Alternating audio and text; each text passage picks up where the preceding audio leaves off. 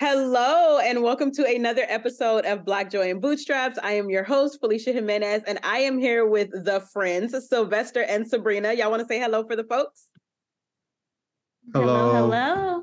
Oh my gosh, y'all are so cute. Y'all, this is all kinds of Black love. I'm so excited to have them on today. And we have a really cool topic to talk about today. So y'all know back in 2020, some of y'all, if y'all follow me, then y'all know. If y'all didn't, shame on you. But in 2020, I started a garden and it was the best thing ever. And so this is what we're going to talk about all today, all things gardening and on a beginner level, because y'all, I was out of there. I didn't understand a lot of things. And so we're going to talk about that today. Okay. So, Yes.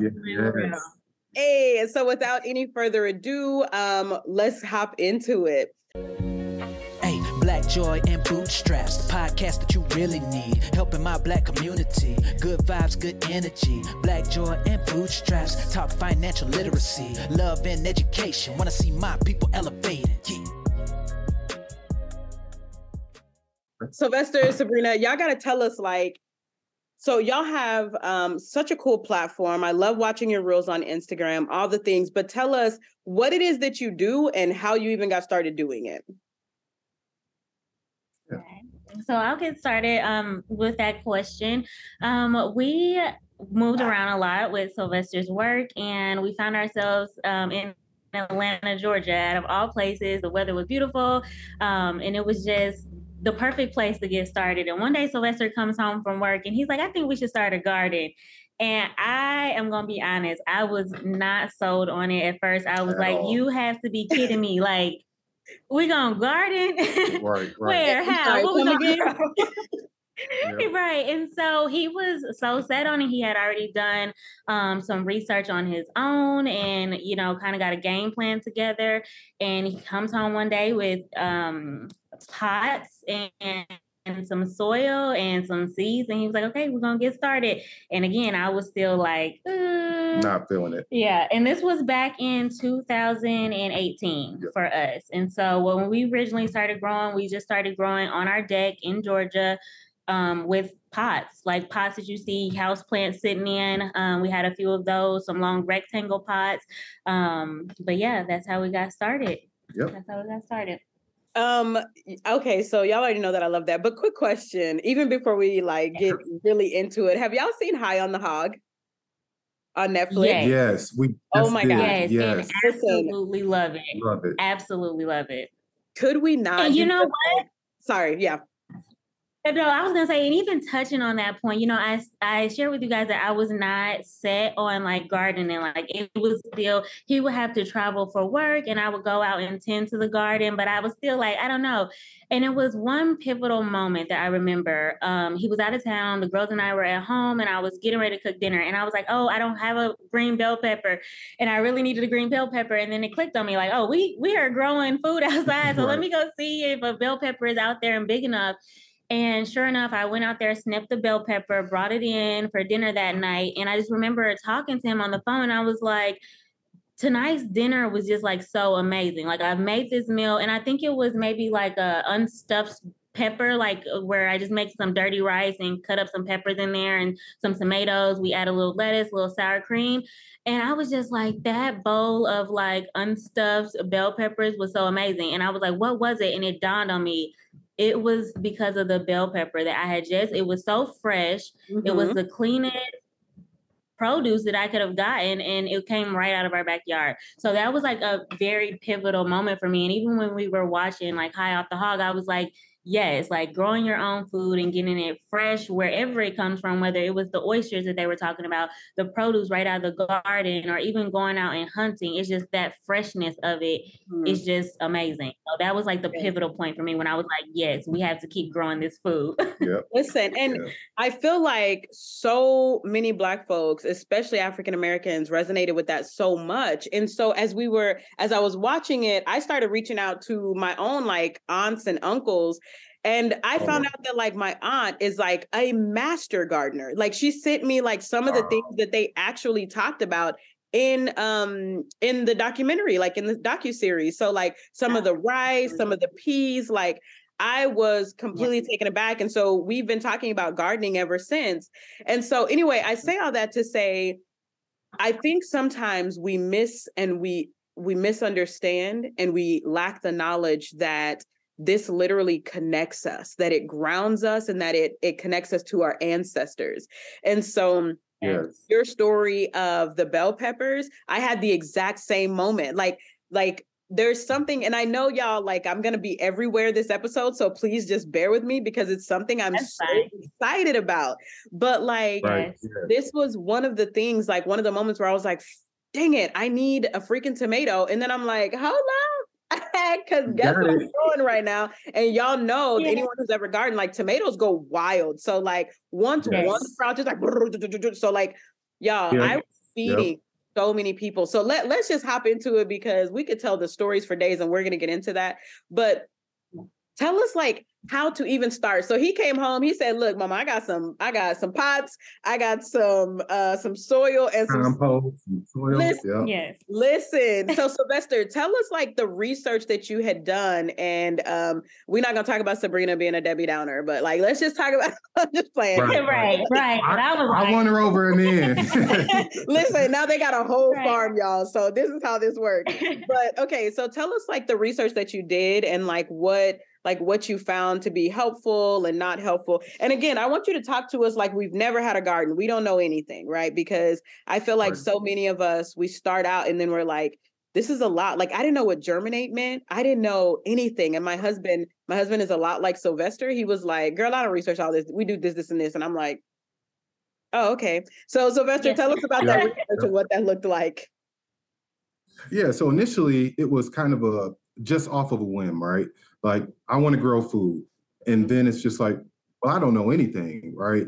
So it was really understanding the first, like, where are we? So we were in Atlanta or right outside of Atlanta. And then it's like, well, you need to know what zone you're in. And so by finding out what zone you're in, that tells you what you can plant successfully, right? Based off of the history of that plant. So knew we needed compost or dirt or something, right? So started to just research what is the best growing platform method for things in zone 7, the zone that we were in.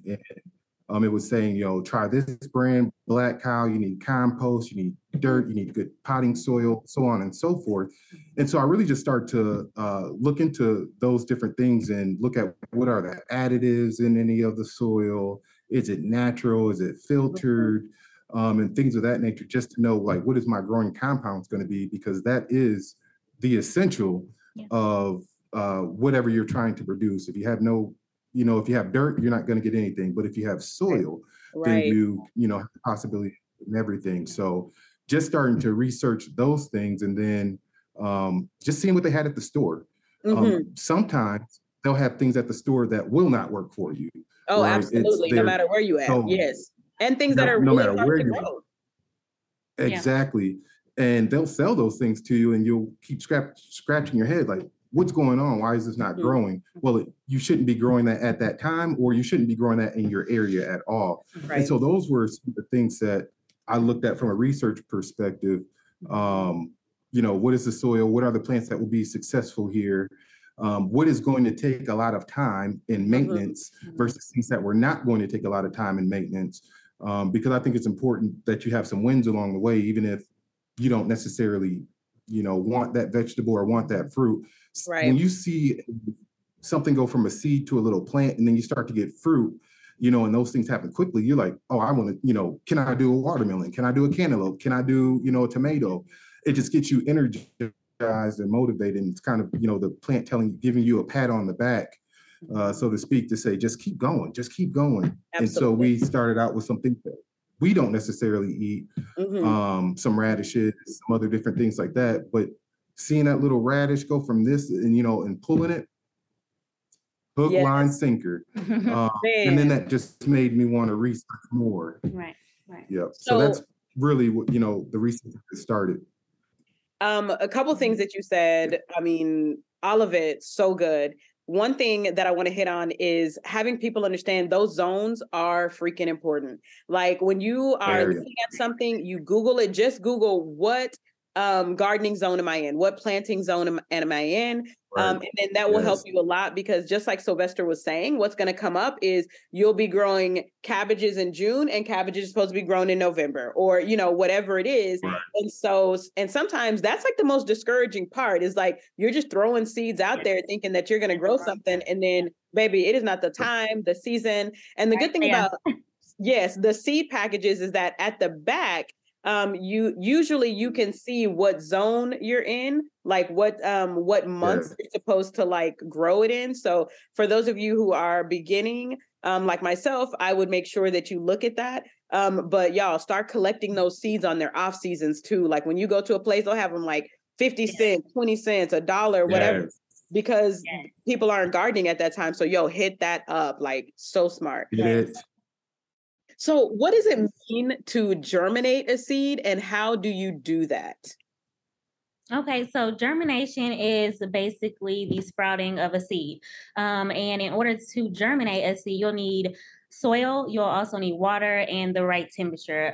Like Felicia was saying, on the back of your seeds, it will tell you the correct temperature in which that specific plant germinates best at. Right now, we have some germination stations going, and for some cooler crops. So things like beets, salads, other leafy greens, and those need approximately anywhere from like 45 to 55 degrees to germinate. Now, other things like our peppers, our tomato plants, we're going to be waiting a little bit longer, and those will need the soil to be a little bit warmer than 55 degrees to germinate properly. But again, in order to germinate a seed, that is just the sprouting of your seeds, and you'll need soil for your seeds to come in contact with, and then water for your seed to absorb, and then it'll start its sprouting process. Okay, so let me tell you how I germinate, and then you can go, girl, don't do that ever again. Or, I mean, it's fine if you do that. Okay. So let me know. So my husband was like, I was looking at a way to germinate, and what you do. So I do this every single time. I take a little Ziploc bag, I put a paper towel in it. I put my seeds in there, and I put some water in it. And then I just label it. Like, I'll be like, these are my cucumbers, these are my bell peppers, these are my tomatoes. And then I just wait to see how many sprout. And from there, I will throw a bunch of them in soil, like a little, what are those little pots called? The little soil pots? Is that what they're called? Soil pots. What are they called? They're soil pots. If you're using the cardboard, they are soil pots or seed trays. Yeah, the ones that kind of disintegrate like into the ground. You can just plant them into the ground. Okay, yeah. So I use those. Right. See, and for those of y'all, like, look, I'm out here gardening and I lack the language, but I just be Googling stuff. So like, don't be sitting here on my podcast like, I don't have the knowledge, baby. Neither do I. But I was out there growing. Do you hear me? Right. Right. And that's okay. The terminology doesn't even matter. If you can explain it and get your point across, because that's the thing. We sometimes like people get taken back or alarmed with trying something new. So I always tell people, like, if you can simplify it as much as possible, simplify it. So even with us, when we have people come or we're talking about seed starting or gardening, I'm like, I'm not going to use all those fancy words like regenerative and, all of that. I'm just going to keep it plain and simple so that you can have confidence and say, okay, I can do this. So let me tell you, don't worry. We're not going to be using all those big terms either. Absolutely. Let me tell you 2 terms that I did need to stick with, though, baby, when growing them tomatoes: interdeterminate and determinate. Because when I tell you, I learned my first year that there are plants that never stop growing and will take over your garden. Yes. And those are interdeterminate. Yes. And the determinants like will grow to a certain point and stop and then just give you tomatoes. Why didn't nobody tell me that? Because like they took over my garden. I was like, they will. Oh yes, they will. I was like a novice moment. Like I was like, this. You were like, I have all these tomatoes now. Y'all, when I tell y'all y'all, I'm Southern. Okay, I'm in Dallas. When I tell y'all I was making fried green tomatoes every other week. I was calling people over. Like I was like, y'all want some fried green tomatoes? Y'all need some tomatoes? Right. It was a beautiful thing. And Sylvester, I want to hit on what you said earlier too, because when you're starting, there are things like you do kind of need just like a confidence boost. And I saw this like thing. So I'm in this group. So for Black folks, and it is an exclusive group. So Black folks, if you're on Facebook, Black Urban Gardening Society, Bugs, they have such good like information and like all the things in there. And one of the things that I saw that I thought was really cool is it said, if you grow it, you'll eat it. And so I was thinking about that when you said like the radishes, like this is the moment where you start going like, I don't bang with radishes, but let me go and look at some recipes because maybe I'm missing out on some things. And you start eating healthier just by like, you don't even notice it, but you start to incorporate those vegetables into your meals. Like, whereas you might not have been cooking as many bell peppers before, but now you have an abundance in your backyard and boom, that's what you're doing, right? Right. So when you say if you grow it, you'll eat it. With one thing that we strive for is to plant something that we haven't eaten. So when we first started gardening, we were like, okay, what is that one thing going to be? And we tried eggplants. We failed that first year. We didn't get any eggplants. None. But I said, you know what? We're going to try to plant eggplant again the following year. And we're going to see. So then we grew it again and we actually had eggplant. And you know what? And we tried it. We ate it. We preserved some. And even with that, like, the next year, it was kohlrabies that we had planted that we had never eaten before. And again, with doing that, it helps the kids because if we're only feeding them what we were fed growing up, like how do they branch out and experience different things and different benefits from the food that, you know, we just naturally didn't grow up eating. And even with planting things that you don't normally eat, after you, once you grow it, you'll try it and you'll learn like, okay, that's not something that I like. So I don't have to grow that. And then we always talk about, you know, everybody needs a garden, a community garden. So maybe that's not something that you grow, but your neighbor ends up growing and it has abundance for people, you know, elsewhere too. So I think it is very important to try and grow those items that you usually don't grow from buy from the grocery store. To piggyback off of that, we, you know, eat greens and turnip greens, but a lot of times we don't eat the turnip. So last year, after we harvested our turnip greens, we ate the turnip, the root. And let me tell you, we were like, oh, we can taste this. Like this could be a mashed potato replacement. We can bake it, we can fry it, you can mash it, we can roast it. And so even when we don't normally grow something or eat something, when you do just try something different, you may start to say, oh, well, now we're going to incorporate this. And I could see a lot of different uses for this vegetable. And turnip was most definitely, eating the bulbs was most definitely one of those that we'll continue to keep growing and exploring because it was just so good. Yeah. So what you're telling me, Sylvester, is that turnip is the Negro cauliflower. Because if I have to look at one more cauliflower thing, oh my goodness. Now listen, I love cauliflower. I hate cauliflower rice. We got cauliflower mashed potatoes. We got cauliflower mac and cheese. We got cauliflower pizza crust. Like now they made a flour out of the cauliflower. Listen, so y'all telling me that I need to go hit up turnips and then try out. Okay, say less. Yes. So, what do you think is like, and I know it also depends on zone, so this might be like a very zone specific question, but what plants do you think are very easy, like something that would give people like a confidence boost that kind of aren't easily killed, or do you have any like that you can think of? For me, I would say squash and zucchini plants, which, you know, I grew up eating squash and zucchini. Other people are like, really? That's not something we get from the grocery store, but they're the easiest plants to grow, really. You put them in, you can direct sow them right outside. You don't even have to, you know, get paper pots and stuff like that. And they're coming up in a few days, and then in about 50 days, you'll have like a plethora of squash and zucchini, you know, and they're so beautiful. So I always tell people, get you a couple squash and zucchini plants to start off with. Maybe some radish. We talked about radish earlier. The other one I would say is salad. Yeah. Salad is very easy. And everybody eats salad. Even if you are not eating a salad, lettuce on a burger, or, you know, something as a side dish or a garnish or whatever the case may be. But salad mixes are extremely easy. You can direct sow them, and they also, you know, start producing in a couple weeks, right? Where you can start to take some leaves, but not cut the whole plant, but take some leaves. And so I think that's a very easy one.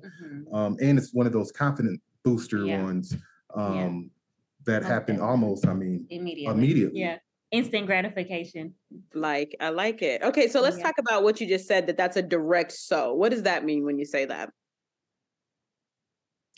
Okay. So a direct sow is putting the seed straight into the ground. So that's where you get the direct from. Now, where we were just talking about propagating and starting seeds inside, that's where you would need to get the seed to propagate, get to a plant, depending on, but smaller size, 4 to 6 inches, and then put it outside, and that's the transplanting portion of it, and then you put it into the ground and let it continue to grow. Mm-hmm. So those are really the two differences. Direct sow is going straight to the ground, or you're growing platform, and then transplanting is starting it somewhere else and then transferring it to the ground. And I guess the easiest way to kind of remember or think about that is I go to the store and I buy a plant to put in my ground. That's a transplant. Okay. Thank you for that. And those are super important. And I also want you to know too, if you are transplanting a plant, I want you to know that just like people, plants are very dramatic. So when you're transplanting them, what I've learned is y'all are like, yes. So like when you are transplanting, because I've had some time. Yes, and you will literally think that they're dead because you transplant them and they just like fall out. And you're like, oh my gosh, this is it. We're done for. No more tomatoes or cucumbers or whatever. And then like a day later, they're like, I'm just playing with y'all. I'm good. Like, I'm back. Right. You're like, yeah, you're like, yo, that was really dramatic of you, broccoli, but don't do that again. You know what I'm saying? So it's really funny how that happens. Like you'll be ready to like uproot it when really like you just throw that water in there and then it'll be fine. Just give it a few days, maybe even a week sometimes, and it'll be absolutely fine. To piggyback off of what you're talking about, it's a time period that is called hardening off.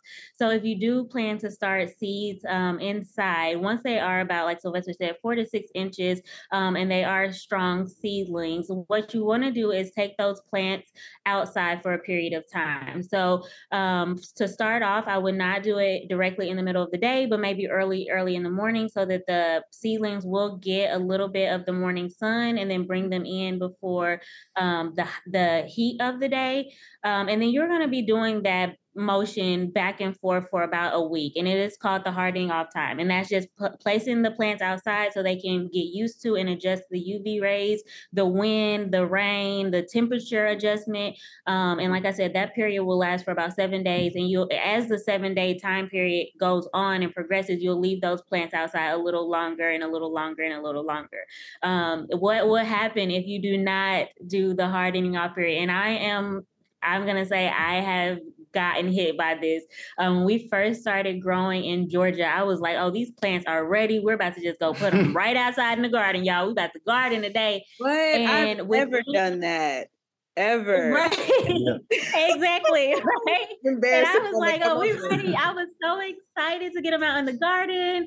And by this time we actually had like 8x4 raised garden beds. I told Sylvester, after that first year of growing on our patio, I was like, oh, you're gonna have to give me a bed out there. I gotta grow some more of this food. Ooh, that was my next question. So I'm glad you brought it up. Okay, keep going though, because we're gonna get there. So he put one of those out there, and I immediately put our okra plants out there. And when I say within like 2 hours, they have really died because they just didn't get used to the UV rays. I went out there and there was no more chlorophyll in the leaves. It was white. The whole plant was like white. It was burned. It was sunburned. So I always tell people, if you are starting indoors, remember the hardening off period, because it is so important. All of that work will go to waste if you don't. Yeah. So always remember that. Yeah. And it's super important too, because again, we're going back to zones, right? Like I had the exact opposite experience with okra. Okra was one that I was like, okay, I see why we be eating okra like this, because it was just so easy. Like last year when I told y'all, I struggled growing anything in my garden. And this year, okra was one of the only things that grew during that time. I can get basil. My basil is just going to go crazy. Like basil's like, hey, I'm here. Right. Yeah. And the okra too. And okra is also very tricky because once it gets to be a certain size, it's like inedible. Like you cannot, like it's like super hard. So like okra, there's a size does matter. I just want y'all to know. So size does matter, because the bigger it is, the worse it is, and it does not function. So, women don't say that a lot, but I want y'all to know with okra that does matter. So, it was a very interesting thing, but oh my goodness. Like, again, if you love okra, please plant it because it is it's nice to you. Like once it grows, baby, you cannot get it to stop. Like another thing you're saying about zucchini and squash, it will continue to grow and grow and grow. And like, you'll have like zucchini that's like massive. And so you got to like pull that. Now, let me tell y'all a really funny story that I'm gonna ask y'all about the raised beds. So one year, the first year, I was growing cucumbers, right? And so threw them in the ground, and I was like getting these beautiful, they have those beautiful yellow flowers that come up before the cucumbers come in, beautiful. So like I kept noticing those yellow flowers, and then the leaves were just green and beautiful. I was like, oh my gosh. But y'all, I was not getting any cucumbers. So I'm like, what the heck is happening? Like, what's going on?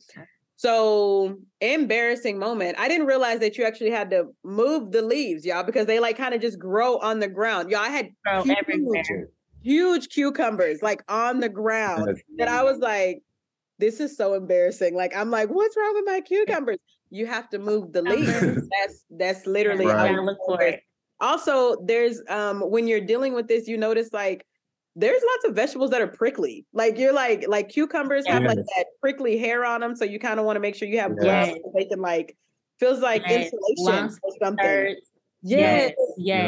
So, and it's so funny that you say that, because I tell people all the time, like people are like, what's the plant that you just really despise growing? And I'm like, cucumbers. Everybody's like, what? Really? I'm like, they are so prickly. When you're going to pick them, the whole thing, and like, So it's so funny that you have that same experience.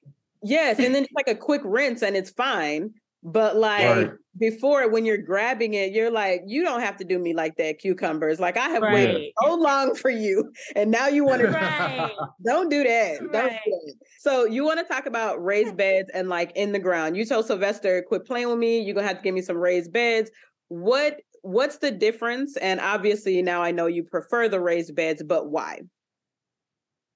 Okay, so, well, I will say that it's not that I necessarily prefer raised beds, because even here on our homestead, we have like, 3 different growing techniques right now. So we do have raised beds. We also have row like production style garden, and then our cottage garden is in ground, and then hoop house. And then the hoop house, which is the row production garden. But I will say that for us and not even for us, but for some people, starting in pots may be the only way that you can start. Like say you're living in an apartment, or you're living in a townhome where you don't necessarily have like a private yard to put raised beds in, and to keep your neighbors from getting in, or even their pets from getting in.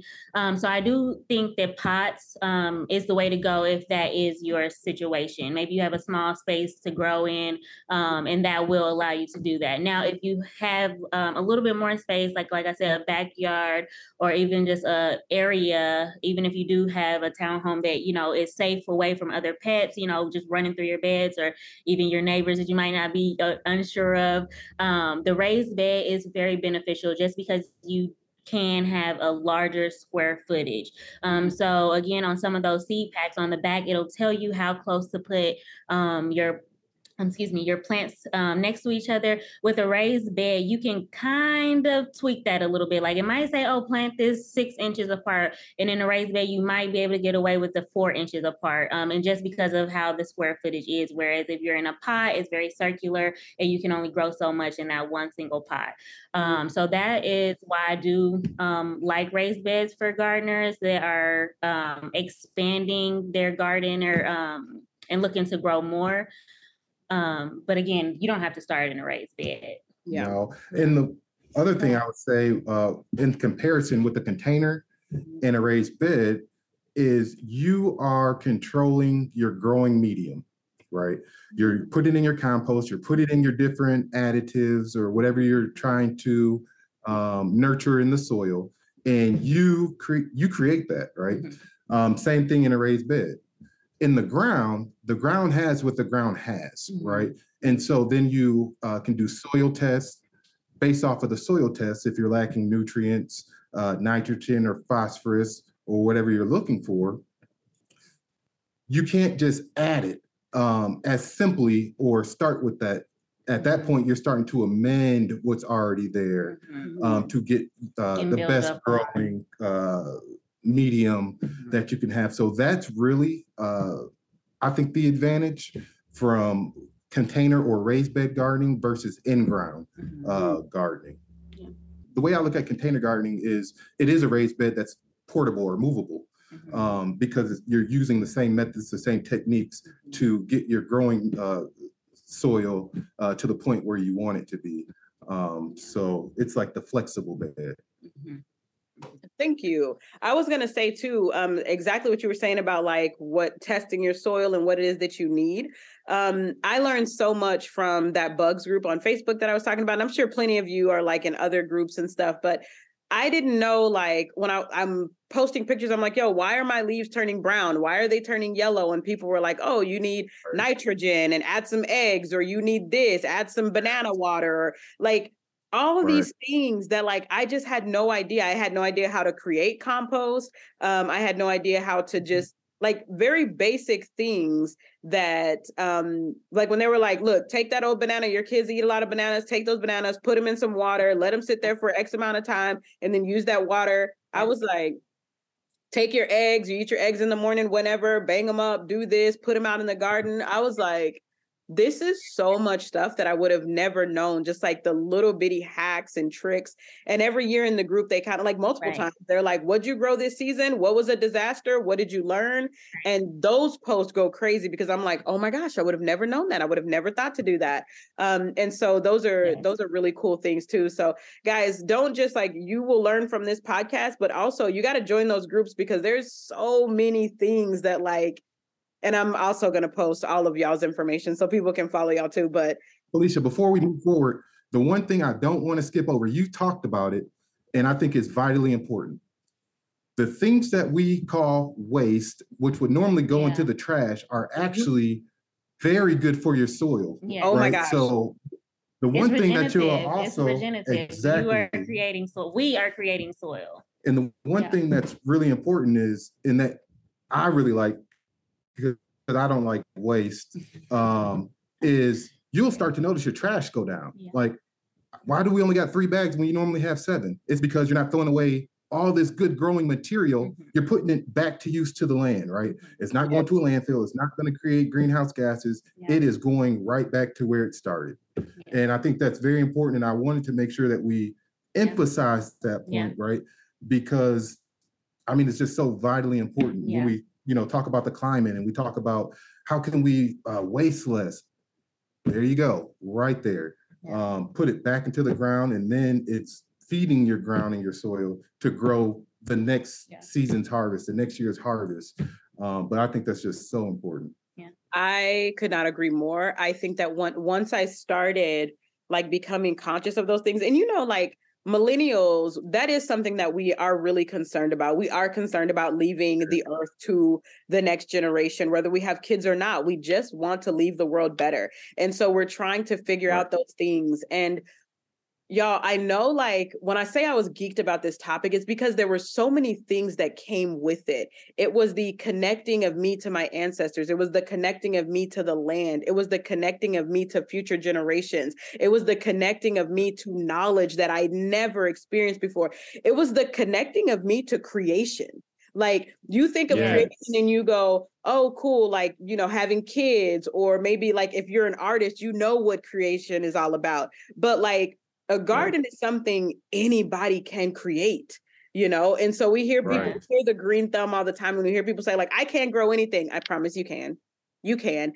And like, once you start, and so once you start and you see that, like, you see what you've grown, there is a beauty there that is inexplicable. Like, I cannot, you're looking at it and you're like, I did that. Like, I grew those tomatoes. I grew those cucumbers.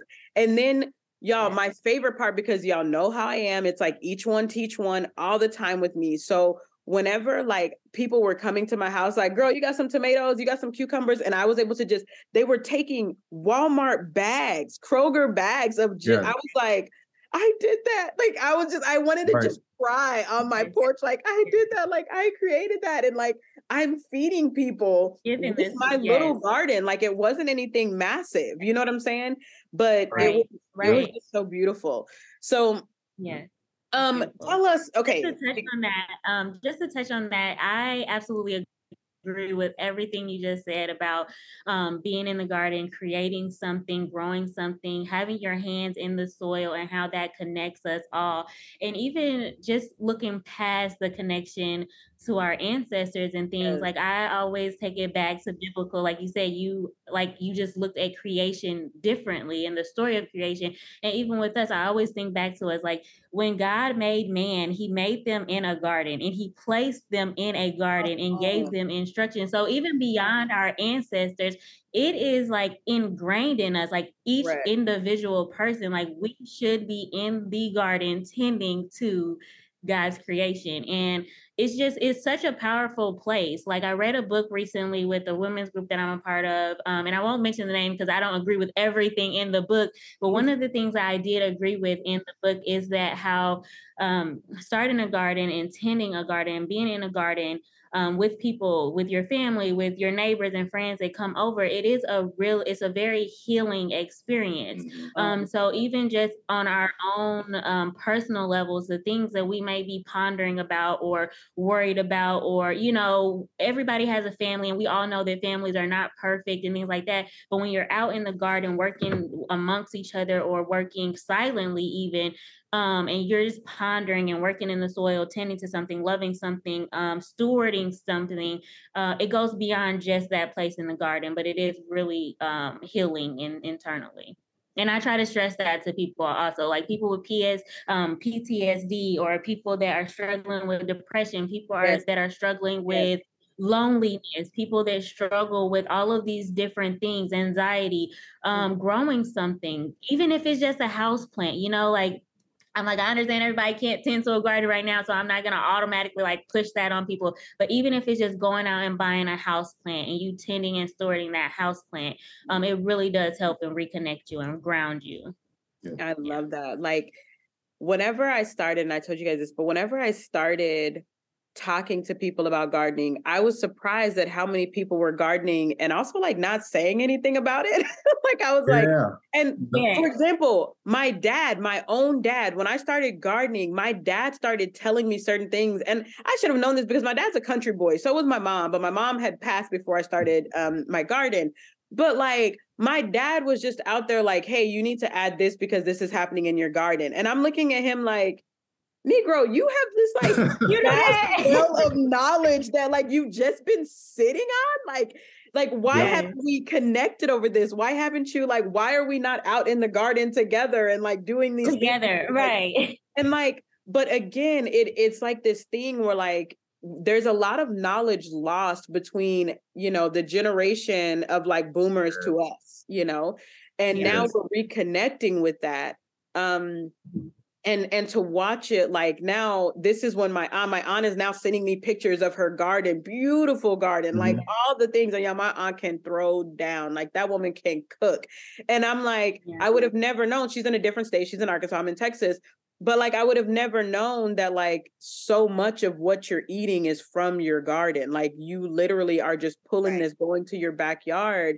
And I'm like, I started gardening. I wanted everybody to know, y'all, I'm posting pictures. I'm doing all the things. I'm trying to get everybody around me to garden. Like, it was just such, Sabrina, when you said the word healing, I cannot, amen. And I'll say that enough. Like, I just was like, that is the word. Like, it was so healing to be out there. And we grew up, many of us grew up with our big mamas or even our big daddies too. But, papas, whatever you call them, your granddaddies, whoever, that were tending to plants. It wasn't really a gendered thing. And we would see them out there talking to plants. We would see them in the house talking to their plants. But somehow it was just like lost. And so I'm so grateful to be able to have this opportunity to talk to you guys.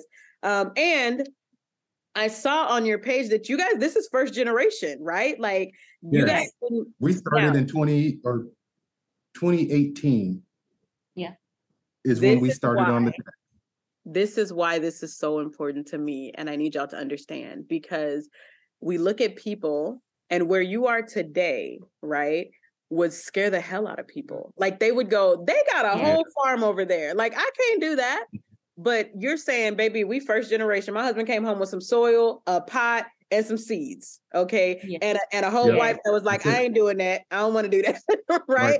Right. You're like, right. Oh, Felicia was mad. Right. And now you're like, Felicia, hold on, let me go check on the chickens. You know what I'm saying? So like, yes, so let me go see if this goat is in labor.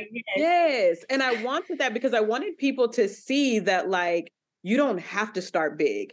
And in those groups that I'm in, like there are people that live in row homes in Philly, in Baltimore, in Jersey that they putting their stuff on the porch and just letting it grow. You know what I'm saying? Like you don't have this yard and these acres. You don't have to have that to grow and to heal and to create. You don't have to. And so listening to you guys, like looking at your stories and all the things, and you guys saying like, we're first generation. We didn't grow up in this. We didn't grow up around that. I thought that was motivating. I thought that's like literally the only word that I could use was motivating, because a lot of people just feel like it's out of reach. Like we go, that's big, that's too much, that's too this, that's too that.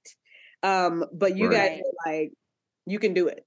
Like this is our life now, but it didn't start like this 4 or 5 years ago, right? So anyway, it's 2023. I just keep having to add that extra year in because I'm like, this is like I'm like, it's not 2023 no more. Okay, my calculations are all off. But I think one thing that you said that was important, that we're losing, or we stopped farming or gardening, right? Our lands were taken from us too. Whole other topic. Oh my goodness. And my experience was very similar to yours. Like my dad grew up in Mississippi. I mean, he knew everything, right? And I was like, I don't ever remember a garden when we were at home. But right when everybody's out of the house, then a garden pops up. And, you know, and so, it's kind of funny and comical. And now we talk about it all the time, and he comes down to, our supermarket, our garden in our back, and he shopping every time he comes to visit. But I think, and I don't want to sit here too long because, that'd be a whole tangent. But for me personally, what I've come to the conclusion is every generation wants their kids to be better than them, right? Absolutely. And some of the things that we're coming back to as millennials, the gardening and producing our own food and things like that, to them was a burden, right? So they didn't introduce us to these things. And now we're starting to see, or especially for me, 2020 was one of those years that was, everybody lived through it. Like all you have to say is 2020 and that people understand, right? Right. And when 2020 hit, I was like, what if we can't get food? Like, do we need to do more, right? Oh my gosh. And that's what really injected us into, going from 2 raised beds to 4 raised beds, and, exploring different things. And so I think now we're starting to understand, like, this food thing is real. $5 eggs is real. $2 for a bell pepper is real, and that's not sustainable. And so I think a lot of people are going back to, the roots and I say 100 years ago, right? Where everybody, tried to do a little something. And I think that's just, we re-emphasized or recalibrated what is important, what is actually a burden. And, we started to go back to growing, food, and it's a huge push right now. And I think it's a very appropriate that we can, just take care of our families just a little bit better. And, on a podcast, because we don't have all the time in the world, but it's always, there's never enough time, right? Because the truth is, when you look at anything that is lost in Black culture, especially Black American culture, we can trace it back to slavery, because the last thing you want to do is spend any time in a field or anything that looks remotely close to it, right after that. And so we lost a lot of things that our ancestors knew so much about, and it was no fault of their own. You know what I'm saying? So like, I always have to, like, as the host, I always have to be very careful how I speak about things, because I never want to come off as insensitive as like, oh, my dad just didn't teach me. No, like, my dad was also my dad grew up in Jim Crow, bro. Like, you know what I'm saying? Like, this is a man who, my dad is not a man of many words. He doesn't speak a lot. You know what I'm saying? But that garden did something to him. And, I will never forget, like, I was like, I got some watermelon seeds and I was like, oh, I'll plant this. And my daddy was like, he was like, you don't want to plant no damn watermelon. It takes too much water. And I was like, just looking at him like, what? You know? And so that kind of started our conversations of like, what the heck does this man know about gardening? And then it was everything. He knew everything. You know what I'm saying? Right. And so again, they have these things that have been repressed, that they grew up on, that they grew up seeing, but you don't get to enjoy those things when you're having to work very hard to provide for a family. You don't have time to garden, you know? So again, we pay homage and we honor our ancestors for the knowledge that they did pass down, for the survival techniques that they had. And for now, all the hard work that they did that allows us the opportunity to now garden for leisure, right? And sometimes for work, right? Like you guys, you know, but it's a beautiful thing. So I absolutely appreciate you bringing that up and saying that. So Sylvester, Sabrina, let me tell you about my dead garden last year. Okay, because like when you came in, I'm like, let's come in. What happened? I'm like, y'all need to help me. Okay. Let's so talk like about it. I told y'all my first year. So my first year I had super success, right? Like I said, everything was green, everything was growing, everything was beautiful, everything tasted beautiful. Aside from them damn horned worms that almost took my whole tomatoes out. I hate those. Yeah. They're of the devil. Yes. But we're gonna talk about that another time. Okay. But so everything grew. And then the next year, I don't know what I did wrong, but I couldn't get things to grow. And so I wanted to talk about that. I mean, I don't even know what to tell you. You know how you don't know what you don't know? I don't know what I missed. I don't know what I could have done differently. So tell us some things, some common mistakes, maybe from season to season or year to year, things like that people might make. So first, were you growing in pots or are you growing in a raised bed? Because that can kind of give a little bit more I had context. Sure, I had raised beds. And some of them were in pots, but it just seems like, Sabrina, nothing. Like my raised beds, I didn't do any in the ground, like directly in the ground. But what I did do was I did some pots and I did the raised beds. And the previous year, I had some super good success with cucumbers and eggplant. And I tried to grow the exact same things the next year, but like to no avail. Like it was just like, they did not work for me. So I was wondering, so like, the first thing I don't know. Well, the first thing that I will start with was last year was a crazy growing season. A lot of the country was in a drought. So if you weren't necessarily double time watering those plants and making sure that soil at least 6 to 8 inches down was like getting enough water and not just the top 2 inches, because a lot of new growers, they'll stick their finger down there like, oh, okay, this first 2 inches of soil is good. But unfortunately, in seasons where we do have higher droughts, I mean, you really have to go down deep and make sure those roots have sufficient enough water. Because the deeper the water, the deeper the roots will go. And that case will make a stronger plant to actually have a yield. So another thing, besides all that, so if it's a normal year, there's no drought and everything's going normal, between seasons, I will go out, we will add compost onto our beds in our rows. And that is because when your plants are growing, they do eat some of the soil. So if you start off with a full pot or a full raised bed of soil, by the end of the season, you might lose about 2 to 4 inches of soil. So I will replenish the soil. We also have, it's a little tool. I'm sorry, and I wish I had the name for you, but it's a gauge where you stick it down in the soil. It'll tell you if your soil is moist. It'll tell if it's alkaline or if it's acidic. And then you'll be able to know by reading that gauge if you need to add any like acidifiers, if you need to add blood meal, bone meal, things like that to amend your soil. The other thing that I try to take note of is like in the previous season, how did the taproot vegetables grow?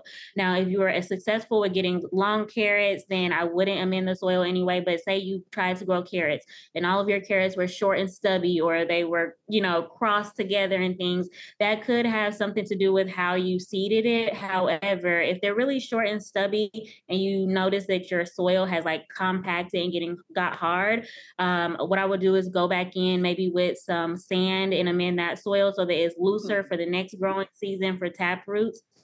And always replenish your fertilizers. We do fertilize. We only use organic fertilizers such as worm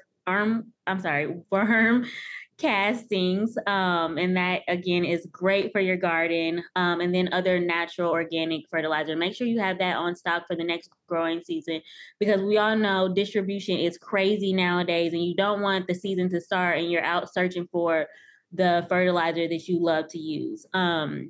So again, I will go ahead, at the end of the season, kind of look through that stuff. Like you said, off season, get things on sale, and just stock up so that you're prepared when the season does roll in the next spring. What else would I do usually? Clean up everything, organize. And I know, like, I don't come to my house because I'm gonna tell you what to do, but I might not do it. So I would say organize things. Make sure you have your seeds together. What I like to do is and I have a couple packets right here. So I like to just get like some little Ziploc baggies. I know the new trend now is to get those hard plastic like seed bins, but this is just really affordable for us. We have kids. We go through sandwich packs, so I get the sandwich packs, get a little cue card, cabbages. All of my cabbage seeds go in one pack. All of the beets, all of the tomatoes, all of the peppers, all of that, just organize it. So again, when you're getting ready to revamp and restart for the next season, you know exactly where all the seeds are, you know what you need to order, how low you are, and all of that. When you held up your little cabbage thing, for those of you that are listening and not watching, she held up like this little Ziploc bag that has cabbage on it, like labeled little note card. And it reminded me that I actually love eating cabbage and I hated growing it because I didn't know you only got one from it. Like only just I felt so ignorant after that, but I'm like, so it's just one and done, huh? Like I just chopped it. Like you have to grow so many to like cabbage. You done made me mad. Black folks love some cabbage. Don't do that. Don't do that to us. I know. And homegrown cabbage is the best. Listen, my sister was like, just save all the cabbages for me. I was like, girl, I gotta sell these cabbages now. She was like, save them. Homegrown cabbage is really so good. Really good. Sylvester, what were you gonna add on? The thing I was going to add on is soil tests. Every year you'll want to do a soil test. And so most of the kits that come with soil tests are usually $10 to $15, and they usually have about 40 tests in there. Yeah. So if you have beds, each bed should get a test every year to see if you're lacking something or need to add anything. But that's important to do every single year, and then that'll let you know what needs to be added to the soil. Oh, thank you so much for that. Especially for people, like if you have a pool, it's very similar. You just kind of dip the little thing in there and then it'll kind of tell you what it is that you need. You upload it to like an app. Is that how yours is? You upload it to an app and then it'll like kind of tell you, or is it just, actually, it just has like a little picture. Yep, it was a whole kit. I think it ranged from like white to pink or something like that. And I think in 3 different ones or something like that. One for your nitrogen, like just a little tube for nitrogen, a tube for phosphorus, a tube for potassium, and you just sprinkle a little bit of soil or soak the soil and follow the instructions, and then it'll tell you if it's at the appropriate level or not. And then the other thing that I was going to say is crop rotation. Even if you have a small bed, don't put tomatoes in the same place every year because it will, one, deplete the nutrients that the tomato uses from that specific area. So there are some companion plants or some plants that take nitrogen, some plants that may put nitrogen back. So one year you might want to use the ones that deplete nitrogen, and then the next year you might put a plant there that add nitrogen back into the soil. So then you don't have to add outside supplements or treatments. You may still, but maybe not at the same degree. So then you can have a full-bodied soil, so to speak, naturally. Even with that, I feel like that's a natural progression in gardening. Because for somebody that may have a smaller space, you might have to put that same plant in the same space. And with that, you just really try to make sure that you're, enriching your soil enough. Thank you for that. And Sylvester, while we're here, we got to get on cross-pollination because I got really lucky that didn't happen to me. But, how can what is that? What is cross-pollination? How can we avoid it? And what does that look like? Tell us a little bit about that. So the bad news bear, here he comes. You cannot stop cross-pollination, but that's okay. Because cross-pollination essentially is, let's say you have 2 different kinds of peppers, a hot pepper and a sweet pepper. As the pollinators, and let's just say a bee, goes from the hot pepper plant and pollinates the sweet pepper plant. This year's harvest is not going to be impacted.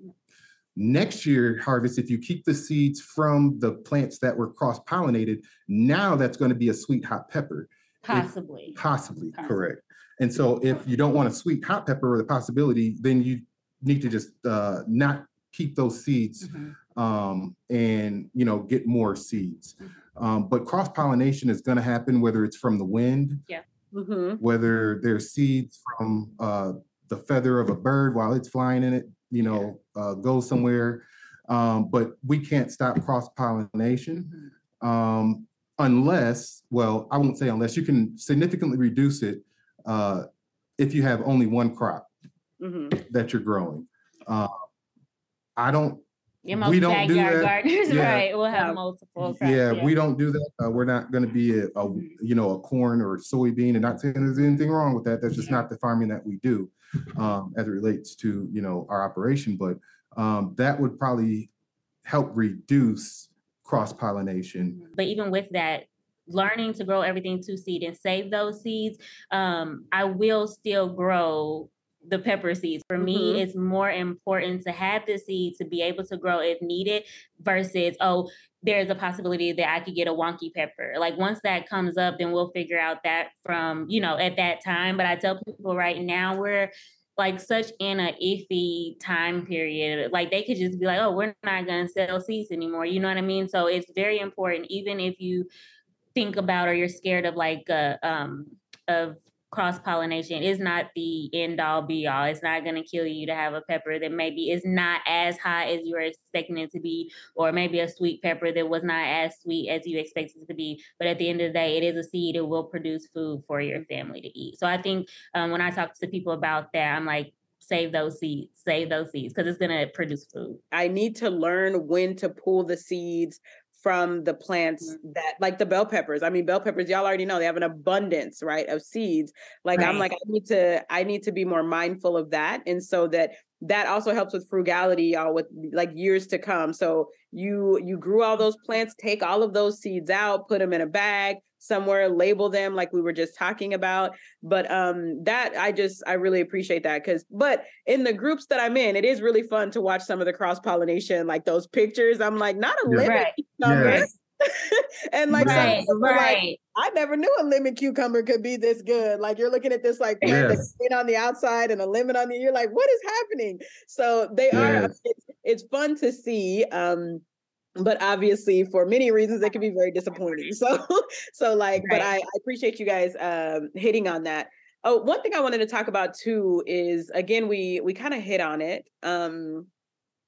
But last year I had a really significant conversation that kind of pivoted a lot of things.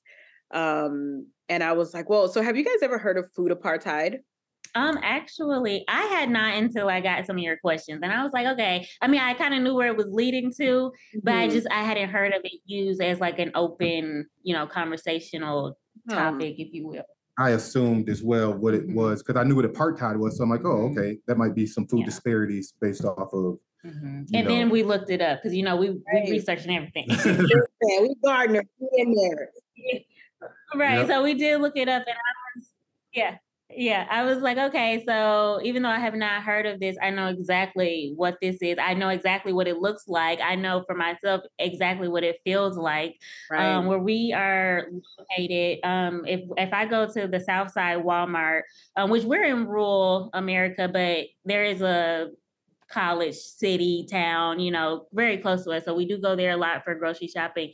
And if I go to the Walmart on the south side of the city, there's barely any like organic options. The produce section is very small. So even if I go there occasionally, like there's not one single cabbage head. And it's like, okay, so you guys set out 12 cabbage heads for this entire south side of your city, you know what I mean? Or like even the things that are organic would be like apples, bananas. They might have other fruits that are organic, some potatoes. But the thing, even with that, is the organic comes, or you buy it in 2 days, your apples are wrinkled and soft because they weren't fresh. And who knows how, I mean, it takes a long time for an apple to shrink up and get soft. So I'm like, so who knows how long they were actually sitting in that store versus when I go to the other Walmart, you know, in the center of the city where, you know, they have multiple options of organic food. They have the stockpiles there and things. So even with that, just saying to myself, oh, well, I have, I guess, first-handed experience the food apartheid, you know? So, you know, I really appreciate that because for those of you that are not familiar with food apartheid, I want to tell you a conversation that significantly changed my life. So I was talking to one of my good friends, Maybelline. We were actually in Atlanta, headed to the airport, and we were talking about gardening and all things natural and organic and all these things. And I said, yeah, you know, because when I lived in Philly, it was a straight food desert. And she said, sis, no, food desert is not a thing. And I said, what you mean? Like I lived in one. She said, we're not using that language anymore. She said, a desert is something that occurs naturally, right? Due to the climate, due to the area that it's in. What you experienced was food apartheid. And that changed my life, my language, my understanding. And when you said the South side, I'm sure everybody listening is like, it's always the South side, right? But like, how do you know that, right? And so when she said that, she said, what is done to us is very strategic. When you go to Black and brown communities and you can't find organic options and you can't find options like you were saying, right? You buy the apples and in 2 days they're shriveled up and you're like, when in the world has an apple in 2 days done this? Right. Yes. Right. I remember I was living in Philly, and where I was at in Philly, there were I don't think y'all understand, because a lot of people, especially when you're from the burbs like I am, when you go to somewhere that's like inner city, that's experiencing a food apartheid, you cannot fully understand that there's no options around you that are healthy. You have a McDonald's, you have a Burger King, you got what they call the chinos, the Asian joints, you got the pizza joints on the corner, you got all of these, you got the bodegas, you have all of these options, and none of them come with a fresh salad, none of them come with none of it. And the closest you're going to get is a lot of the halal places with, you know, the Muslims that they, you know, the way they prepare their food and their meats and things.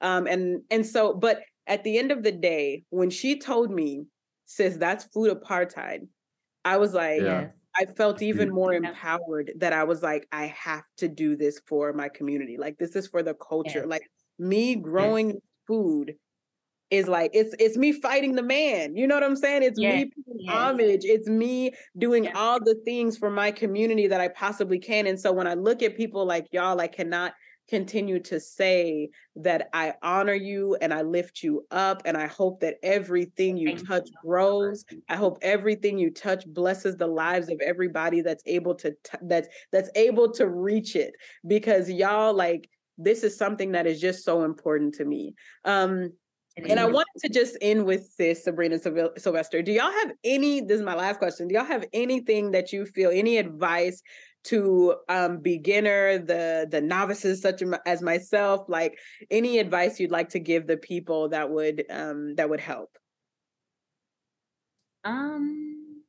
My advice would be to start where you are. Start with where you are and what you have available to you, and even the things that you don't have available to you, like make that commitment with yourself to make that investment. Like, we understand that it's not going to look like, well, everybody's situation is not going to look like ours. We you know, we don't expect everyone to start what they're doing after growing a small garden and getting chickens and getting goats and getting all of this, right? Or even like getting a hoop house, but start where you are, start small on the scale that you can start at and grow from there. Like, I don't want people to say, oh, look at our end or where we are now and be like, I got to be there or I can't do it. No, start where you are, because if you start, that will maybe cause a ripple effect. So where maybe a neighbor 2 doors down will start, and then that neighbor across the street will start. And then now we have multiple people in smaller communities, and we don't all have to grow the same thing. You know, like everyone can grow something different, and that food is just communal and it's going around. But I think for me, just the biggest thing of just starting where you are. Yep. And what I'll say, just like Sabrina said, just start, right? Yeah. I think it's important to just start. And if you have the will and the want to do it, nothing will stop you. Whether that's, just a little pot with different basils or sage that's sitting in your kitchen counter that's growing, that's starting, right? So it doesn't have to be drastic. It doesn't have to be burdensome. When you start, the growing will kind of not dictate, it will give you direction on where you want to go next. How fast, how big, how small. But I think starting is the big thing. And even with that, the other thing I would say is you have to give effort. And the reason why I'm adding that piece is because I feel like in today's time, everything is right at our fingertips, or like people feel like things should automatically come easy, or it should be just a black and white answer to things. And when you're growing your own food, it's not going to always be that way. So giving that effort into researching, like we've been talking about here, we could really talk about gardening all day long, all night. There's so many different topics. So with me and saying give effort, is like you have to put in that extra time to read and study and research and ask questions, and maybe go to that friend or that neighbor that have a garden, but you yourself have to put forth the effort as well, and just don't give up. But that is like the biggest thing. I feel like a lot of people end up failing or quitting gardening, growing for themselves, is because maybe the effort wasn't there enough, and to where they do get discouraged. So if you're putting forth the effort, it's just success. There's nothing, even in the times where you feel like this was unsuccessful, this was a disaster, it's success because you learned from that, and you can go on the next growing season and say, hey, this is what happened last year, we're going to do something different, give more effort, and just keep going. Keep it going. The last thing that I'll say, last thing. Find your tribe, your community of growers, finding mentor, find somebody who's done it before, who's willing to do it still, because you can't put a price tag on experience, right? And being a beginner, you may feel like you don't have experience, but you've done something before you came to this point, right? So those lessons that you learned at work, at school, wherever, those things are still true with gardening. But finding that tribe and finding that community and finding that mentor will save so many lessons. And they don't have to be physically there. They can be virtual. And with, all this different social media platforms, podcasts, YouTube videos, that can be your tribe. And they might not even know you're in their tribe, right? But those things are so important, so we don't have to repeat mistakes, and we can just get spun up or learn quicker. Thank you. Again, as I was telling you the story about my daddy and my aunt, I think we would be surprised if we just reached out to our own family members, like close relatives, what they know.